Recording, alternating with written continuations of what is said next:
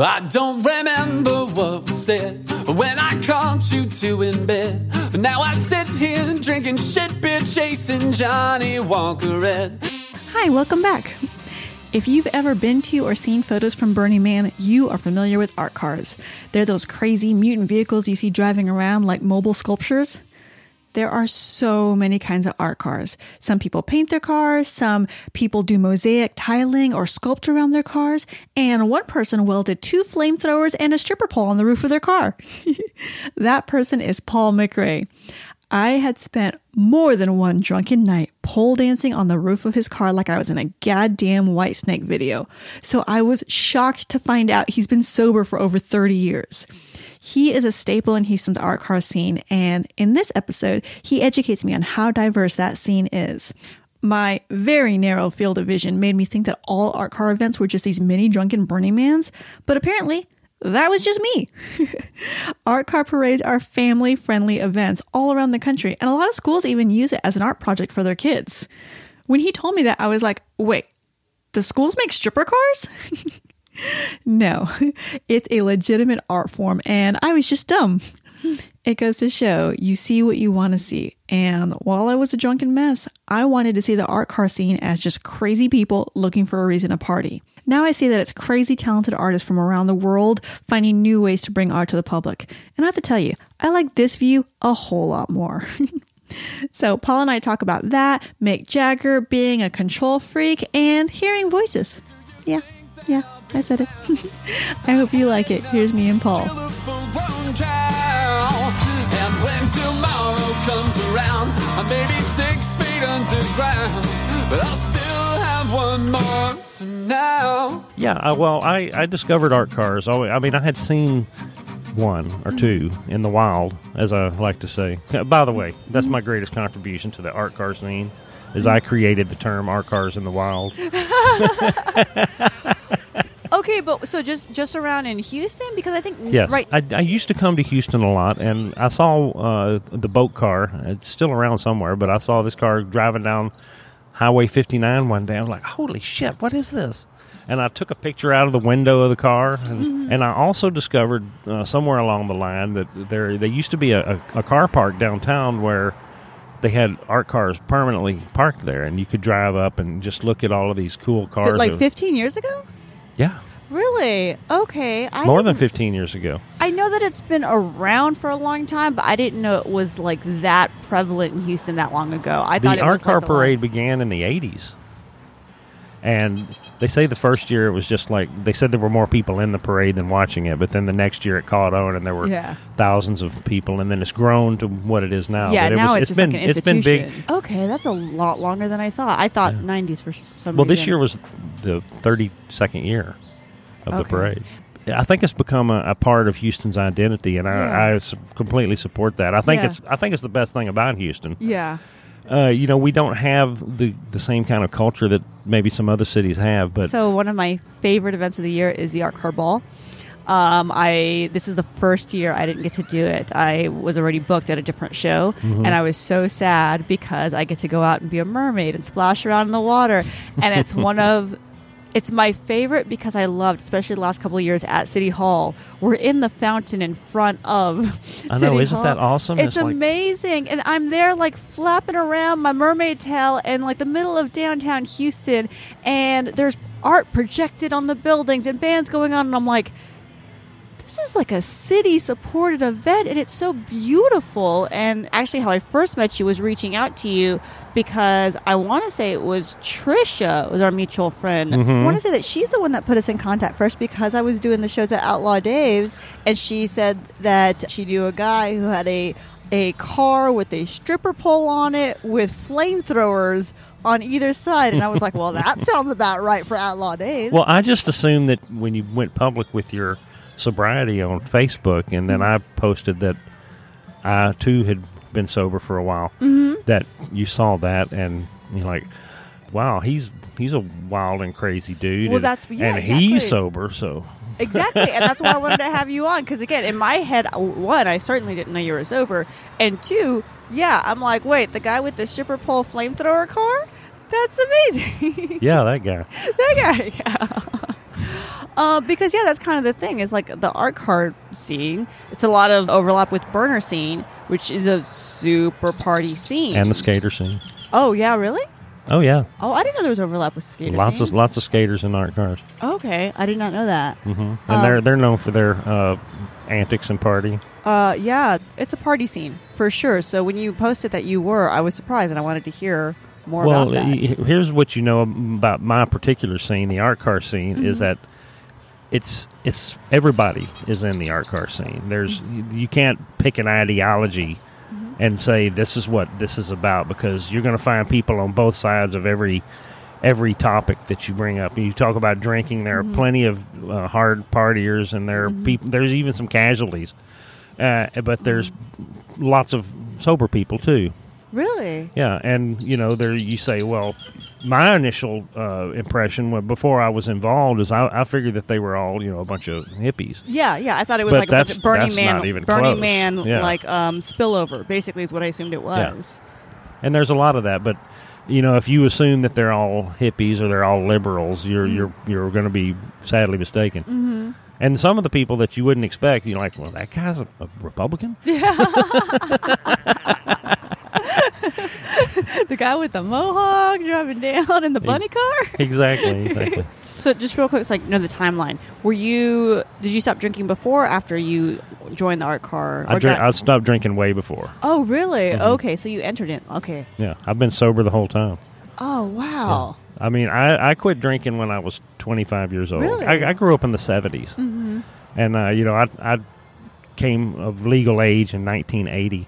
Mm-hmm. And back then, it was way more permissive than it is now. Even today, with marijuana being legalized around the country, you still have people wagging their finger at you and telling you that it's wrong. But it wasn't like that. I mean, it was just everywhere, and everybody, it was accepted. And I'm a huge music fan, and so all of my favorite music stars were into drugs, and I'm like, well, I want to be like those guys. Exactly, yeah. So, I started smoking marijuana when I was like 16, and I got drunk once or twice, but I didn't really start drinking consistently until I turned 18, when I became able to buy it legally. Although, even back then, you could buy it, because when I was 16 years old, I didn't look 18. I barely looked 16, but I walked into a Kroger grocery store and bought a 6-pack of Schlitz malt liquor, and they didn't ask for an ID.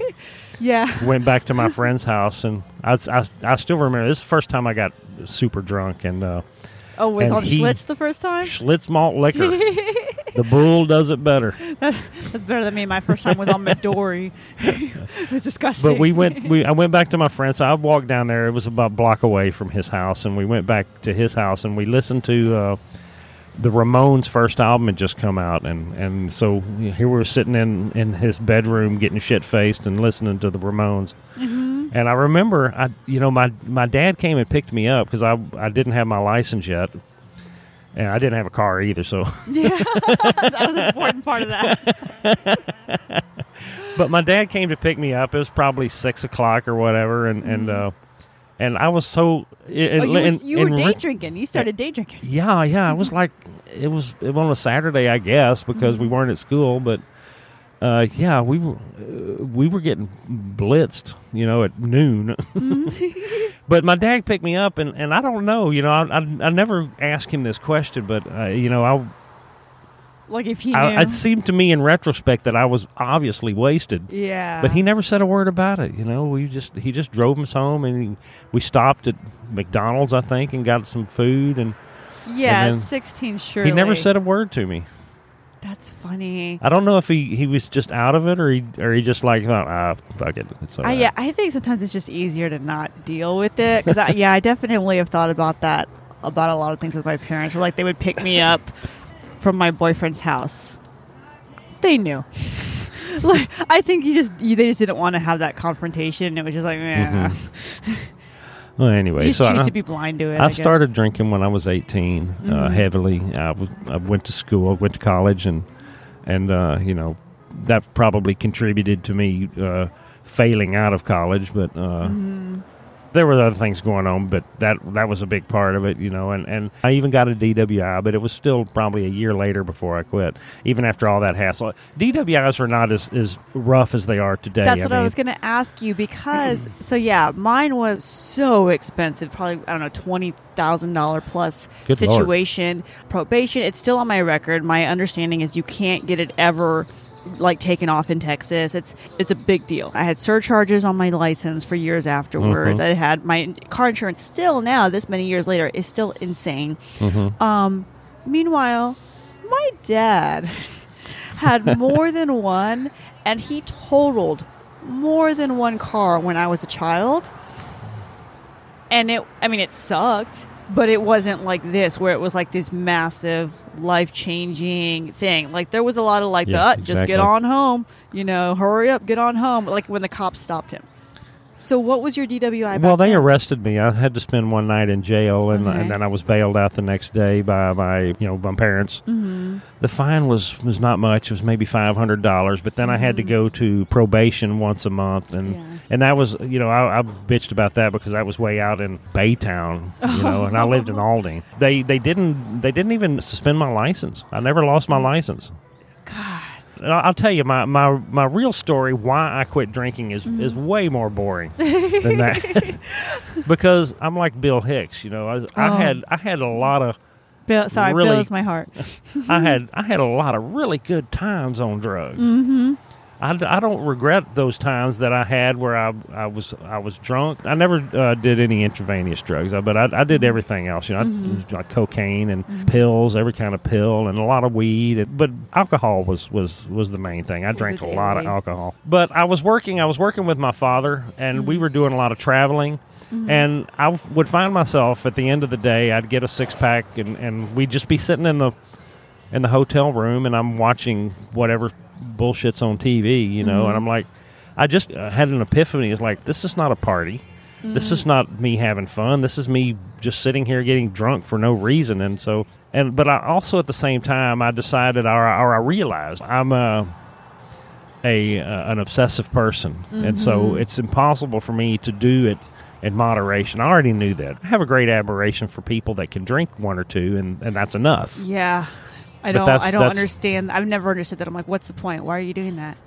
Exactly. I feel like I could probably handle it now, but I don't want to test that. Well, I've heard too many horror stories about people that thought they were okay after 15 or 20 years of sobriety, and then 2 months later they're back where they started. Absolutely. I don't want to find out. Actually, there's a woman I want to talk to coming up soon who had that. She was 30 plus years, and then just off the rails. Yeah, well, there you go. So I just said, okay, I'm going to go cold turkey, and that's it. So then was it hard then? Because it sounded like that wasn't like a traditional rock bottom to where you could hold on to that when you're out with your friends the next time.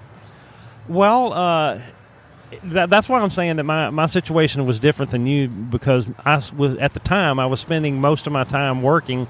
We were out of town. I was with my dad. I wasn't with my friends. They were okay. They were gone, or they were back in Houston, and I was wherever. We were okay. We were so working it's almost all like over. going to rehab where you're separated from the people. Yeah, in a certain sense, But so what happened is that I had made the decision probably a month beforehand, and I said, okay, I'm going to put December 31st, New Year's Eve. That's it. That's the last time I'm going to get drunk. So that was it, and I tell you, it felt bad for a while. You ask how hard it was, and it was hard. I mean, I had cravings, and they're strong cravings for probably, I don't know, 3 months. Yeah, and then they just, they fade, and like I say, I was, I had the willpower because, I wasn't around my friends, and then, with all of the drink, I was, back to sitting in a hotel room with my dad, and so I was able to weather that, and then after that, at some point, and I don't know when, but the cravings just went away. I don't crave alcohol at all. I don't. I used to chew tobacco.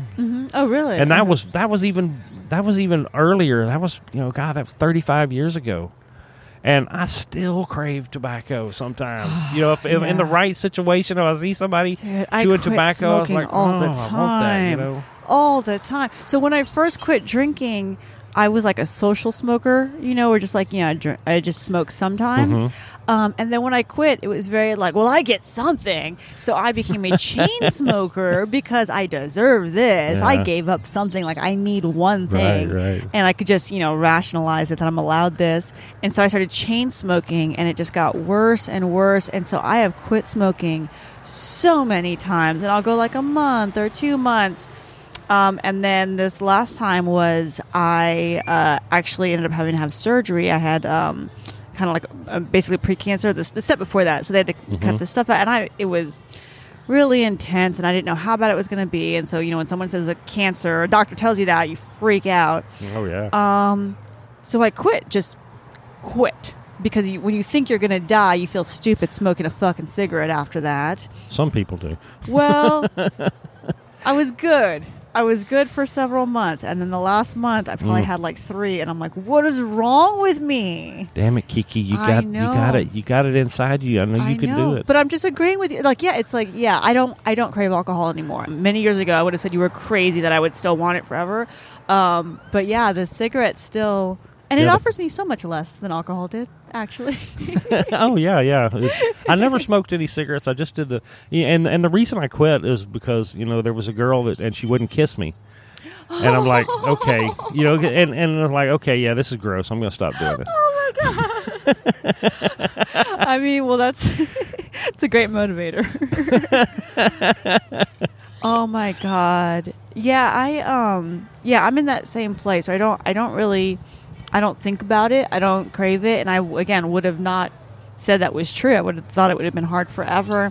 But when I first stopped, I would think about it way too much. And if I was in any social setting, it was very like, don't do it, don't do it, don't do it. Like, it was a intense, constant effort to not drink.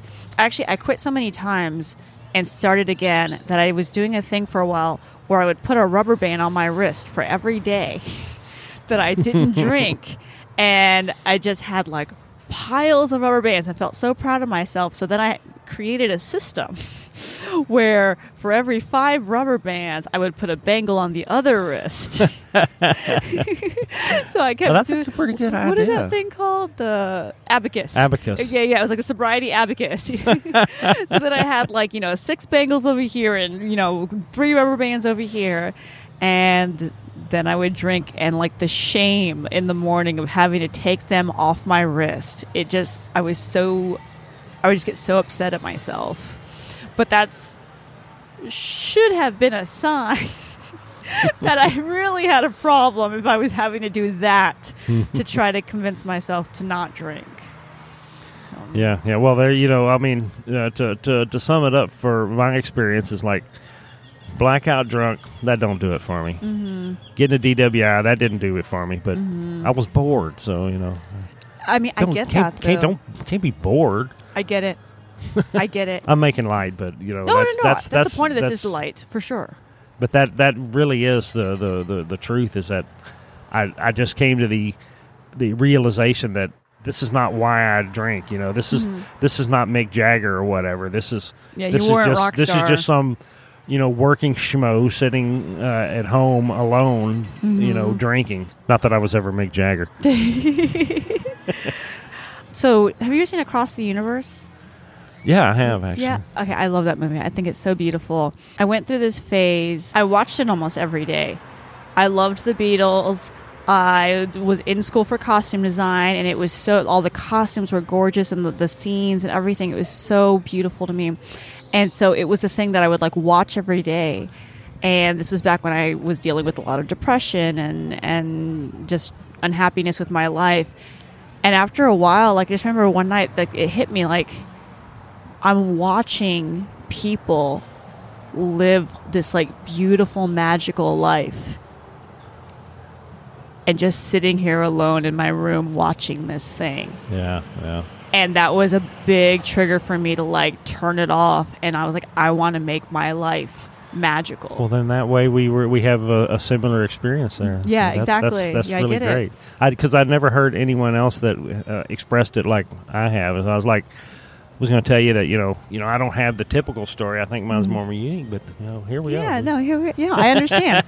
I understand. Yeah, I was watching and I realized this isn't what I'm supposed to be doing, and yeah, I've. And then you became Kiki. And then I went and was like, I'm gonna make magic, goddammit! Even if I go crazy doing it.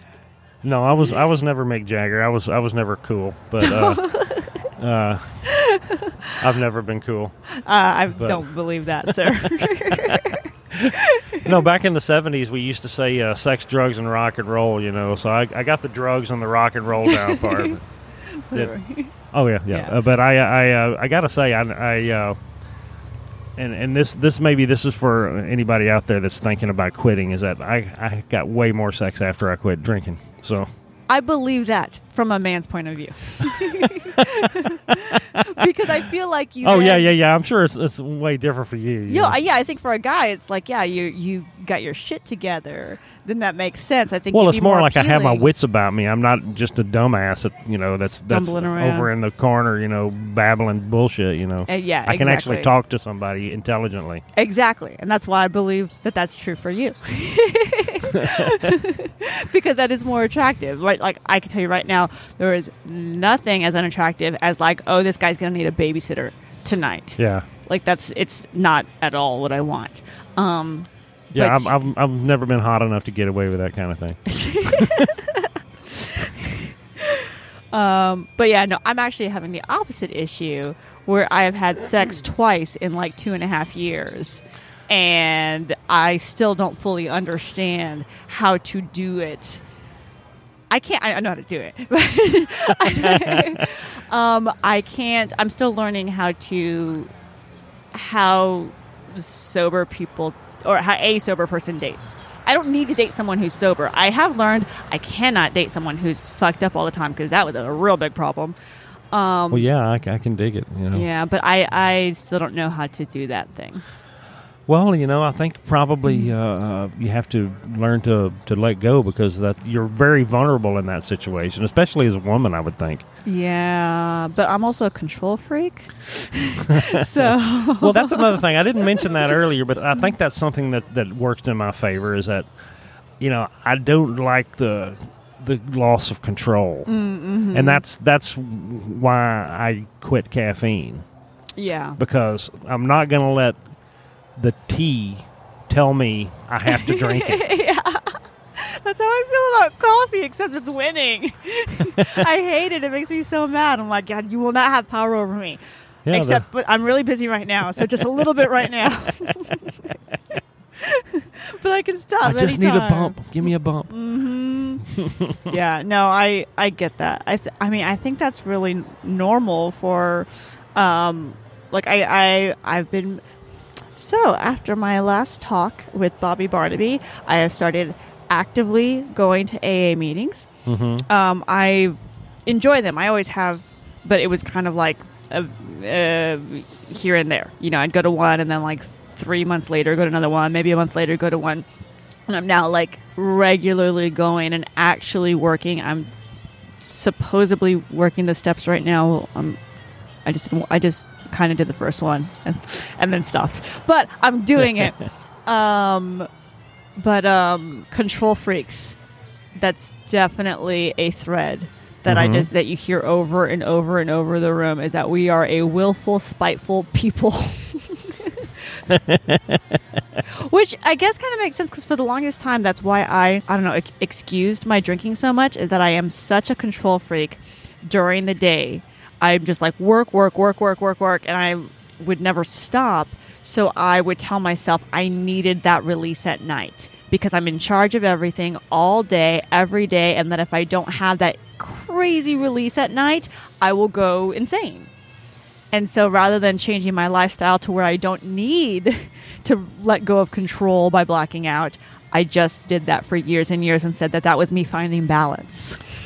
Trying to find balance on a seesaw. Yeah, and it never... You're just running from one end to the next. Yeah, and that's all I did was go to either extreme, but yeah. Well, another thing that's worked in my favor through the years is, you mentioned depression, and I think that I'm truly blessed with the fact that I'm basically a happy person, and you know, I'm not. What's that like? It's nice, I guess. Yeah. You know, I try to empathize with people. You know that.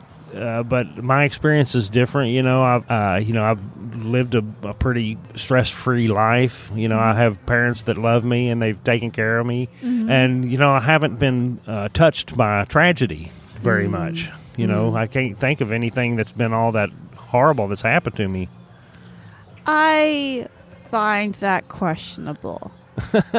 Well, everybody has bad shit that's Exactly. happened, you know, mostly, you know, on a interpersonal, but, you know, nothing that's left a scar on me, you know, Again, physical I or question otherwise. that. I wonder if perhaps because you have not drank for, you said 25 years? 32 or 3 years. 32 or 33. You have one, you're not ingesting a depressant, because that's something that, I mean, that's what alcohol is. And I think that a lot of people very, you know, casually drink every day and then talk about being depressed. And I don't say anything because then you're being, you know, people can say you're being judgy, but I'm like, well, you're also ingesting depression, basically. You're taking it in on a daily basis. Yeah. Two, by not taking that in, you have a different mind state that you live in.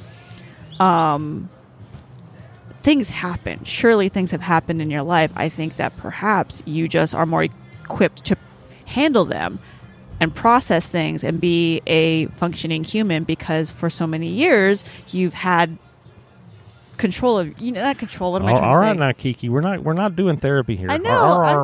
I'm just saying, shit happens. I think you just might have your shit together and you're in a good mental state to where you can process it healthily rather than run away from it, and that's why you are a happy person, because you're healthy and process. Well, I mean, sure, yes. I mean, terrible things have happened to me, but they haven't affected me in ways like, you know, like somebody like they say, oh, I lost my job and then I got kicked out of my house. Well, that never happened to me. You know, I've lost money. You know, I've done stupid things, but you know, like we were saying earlier, you know, I've driven blackout drunk, but I didn't kill anybody. I didn't, you know, I didn't do anything that left a permanent mark on me, you know, so I was able to just skate past all of that. And I'm in a place now where I have everything I need in my life. I'm just saying, there are people who can make spilling their coffee in the morning sound like a tragedy. Things have happened. We don't have to talk about them, but you are in a different place where you can say, no, I'm happy and I have a good life. I think that is about your state, not about that you are lucky and have a great life. I'm just saying, give yourself more credit for the state you're in. Well, I guess you could say that, you know, because I'm sober, that I didn't continue down that path of destruction that I was on. I don't think luck is it. So going back, I just have to ask this because I feel like I just do. So you mentioned Bill Hicks earlier. One of the people that I spoke to, actually very first episode I spoke to on this, was Andy Huggins, who was part of the Texas Outlaw Comics with Bill Hicks. Oh, yeah? Cool. Yeah, it was amazing. So if people are just listening now and have not gone back and checked out other episodes, please listen. So does that to mean the that I'm first Bill one. Hicks adjacent now? Yes, you are. Oh, because my let me God. tell you, when I found out I got real fucking excited. So yes, you are. Yeah, that's definitely going to go to my head. He is, he's my heart. He's like, it's really weird. Like, he's this, saint's a bad word, especially for Bill Hicks. But like, oh no, that's good. I mean, I'm completely comfortable with that that title. What do you call it? Nomenclature. That way of manner of speaking. You know, with spiritual reference. Yeah. Whether you believe or not, you know, I think saint, because he's elevated. He's brought a lot to us. Absolutely. Way more than probably a lot of actual saints. So like I was saying, back in that Across the Universe time, I was very depressed. Not just like for a little bit. Basically, from my earliest memory is, God, maybe being 4 or 5. crying every single night because I was just like, people are going to die. Like, I understood death, and just I could not fall asleep at night because, you know, I tell my dad, you're going to die. My mom, you're going to die. And they'd be like, okay, but not now. You have to go to sleep. And I'd be like, no, you don't. What is the point of anything? You're going to die. I'm going to die. It was very weird. Not a thing I feel like most children have. And I don't know when people have that realization. I haven't had it yet. Oh, no. I'm sorry. Oh, maybe I brought you your tragedy. Yes. No, I'm going to live. I've already decided I'm going to live to be 150. Oh, good for you. Yeah. So yeah, I was just a super, I guess, existential child, and so I was very depressed growing up, and basically it's just a lifetime of super deep depression, multiple suicide attempts, like just not a happy person. Maybe my second year living in Houston, I, unhappy with my life, decided to give away everything I owned, and I was going to travel the country making hats and selling them at art festivals. So I was packing up everything around my room, and I would just be up all night, smoking pot all night, just slowly packing, figuring things out.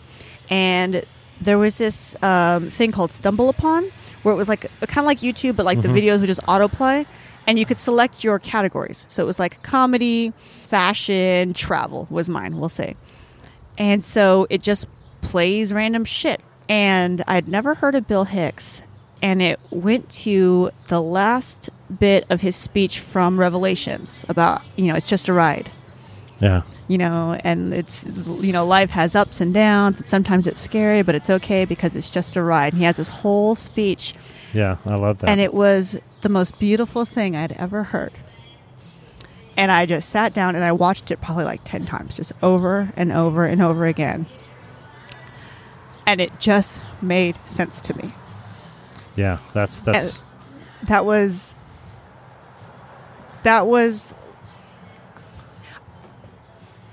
I understand.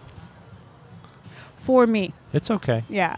I never want to sound like I'm like saying like you can just snap out of depression. I understand it's not like that. I understand that there is chemicals. I understand everybody's story is different. For me, that shook me out of it, where I realized so much of my depression was a choice I was making.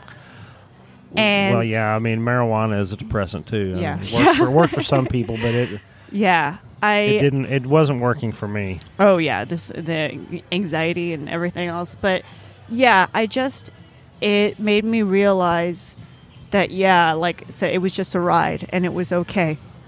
And so I ended up looking him up and, watched his full specials and everything. But I heard what I needed to hear when I needed to hear it, and it turned my life around and was the beginning of me coming out of a lifetime of depression. And so even though he was, dead before that video, I saw that video, he's very important. He's very, very important to me. I didn't know him when he was alive. Yeah. Well, then I found out years later that he was from around here and was Houston based and came up in Houston comedy. And I was like, what? He would drink over at Cecil's. I drink at Cecil's. And that was extra crazy to me because I didn't know he had a Houston connection at the time. He just was this magical saint to me that changed my life. So. Well, I'll tell you a personal story. So maybe we're getting down to it now. Mm-hmm. It is a chemical imbalance, and some people, those souls, whoever they are, God bless them, mm-hmm. that I feel for them, and I hope that they get the help they need to live productive lives. Absolutely. I have mental illness in my family, and mm-hmm. so I have to deal with it up close and personal a lot. Mm-hmm. But when I was smoking weed, mm-hmm. one night I was driving home. I was alone in my car driving home, and I was high, very high. Mm-hmm. And I started hearing a voice in my head. Mm-hmm. And at the time, I perceived it as the voice of the devil. Oh, wow. And he was telling me, that you're going to die, you're going to go to hell, you're going to die, and you're going to go to hell. My And I was God. like, oh, fuck that. and I realized that it was the weed speaking. And so that wasn't enough to get me to quit right then, but that stuck in my mind. I'm like, I don't want any more weed. Yeah. Don't want any more Wow. weed. And of course, you know, it was the weed talking, because it didn't, when I stopped smoking weed, that The stopped, voices and went, it never yeah. came back, thank God. Yeah. So that's I don't want to unlock that room. So I used to think I was psychic when I would get really high. And that I could hear everybody else's thoughts, but it was so like my insecurity, because it was just like hearing like, you know, the other person like, oh my gosh, she's so stupid. Why would she say that? Like, Just you know, your inner voice. Yeah, the inner voice of like, oh my God, why is she here?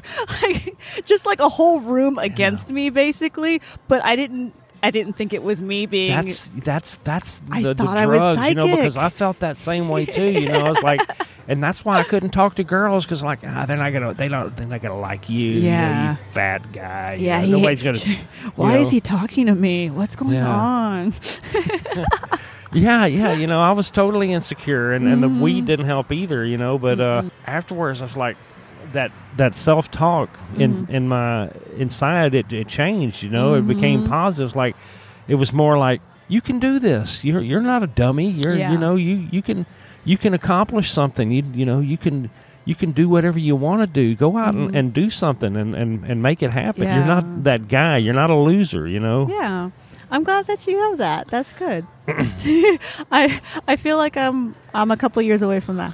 It's gonna happen. It's gonna happen. I think it is. I think that, like, if the first step is the negative self-talk that's always there, I'm in a step up where I have positive self-talk, and I do think, you know, that I am whatever, smart and talented and things like that. But then it comes around and is like, you are being so conceited for thinking good things about yourself. How dare you think that about God. you? And so I cancel it out. But I think that's just a step before just being positive and happy with your life.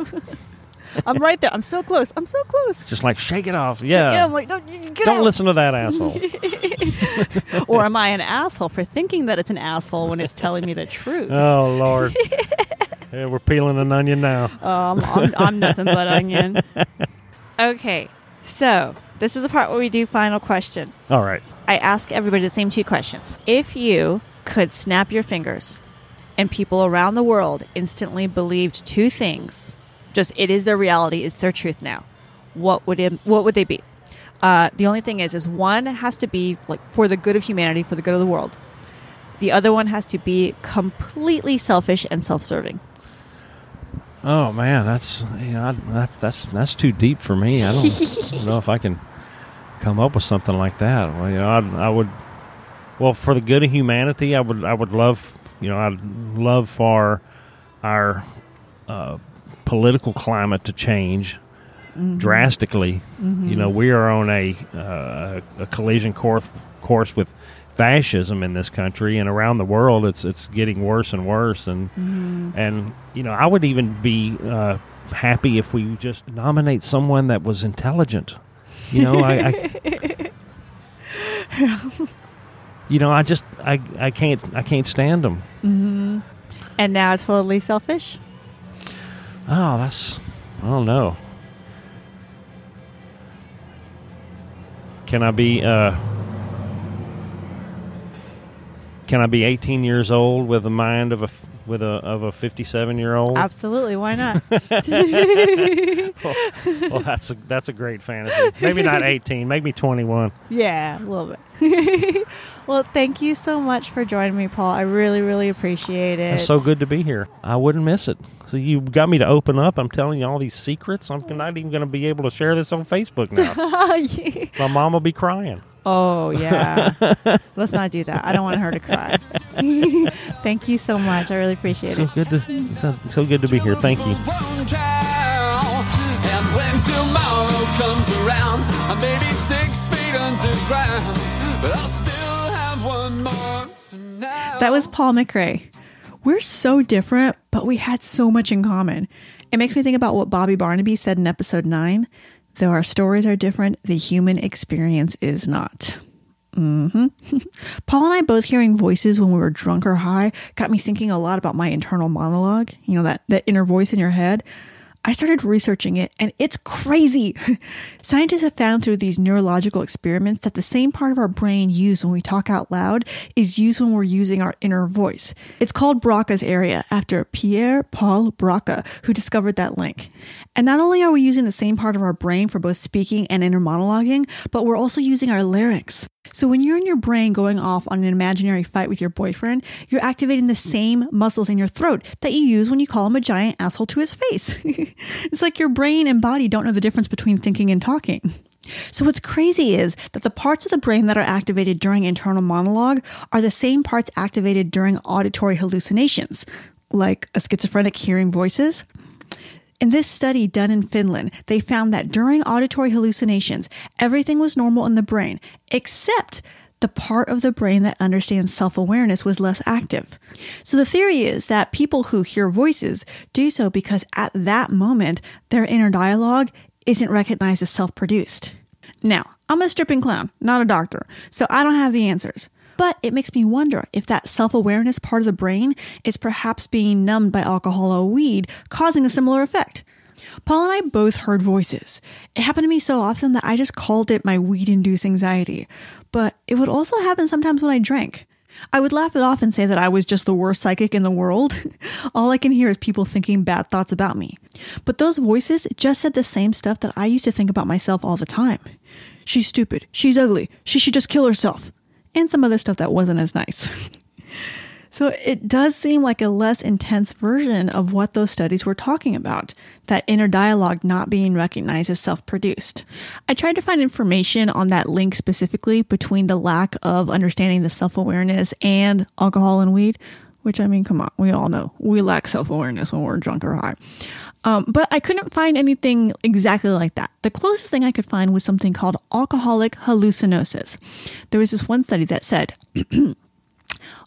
alcoholic hallucinosis is a rare complication of chronic alcohol abuse characterized by predominantly auditory hallucinations that occur either during or after a period of heavy alcohol consumption. Usually it presents with delusions and mood disturbances arising in clear consciousness and sometimes may progress to a chronic form mimicking schizophrenia. There were a bunch more science words, and then, no study has conclusively demonstrated that an acute illness with pronounced similarities to delirium tremens or chronic illness resembling paranoid schizophrenia. In short, there is no consensus as to the nature of the illness. In other words, we don't fucking know. They did say they believe that part of the reason there's so little research is that it seems to be prevalent when someone is actively using, and those people tend not to go knocking on researchers' doors asking for help. So I don't know for a fact that the kind of voices Paul and I both heard are tied to some neurological numbing of the Broca's area part of the brain, but it is an interesting theory. If you enjoy hearing theories from a stripping clown who dropped out of college, please consider joining my Patreon. Patreon is a subscription service that funds the podcast's web hosting, storage, audio equipment, and more. You can learn more at patreon.com/KikiMaroon. And speaking of the website, the brand new Clown Interrupted website launched today. Woo! It looks pro as fuck. Please check out clowninterrupted.com and let me know what you think. Patreon direct messages are the best way to reach me privately, but you can always tweet me what you think at Kiki Maroon. And as always, the theme song was graciously provided by The Last Domino. I've linked to it in the show notes, along with a bunch of other links about art cars and inner monologue. I hope you enjoyed it. I hope you have a great day, and I will talk to you soon. Now it's the last call for heaven's train. If only you weren't too late.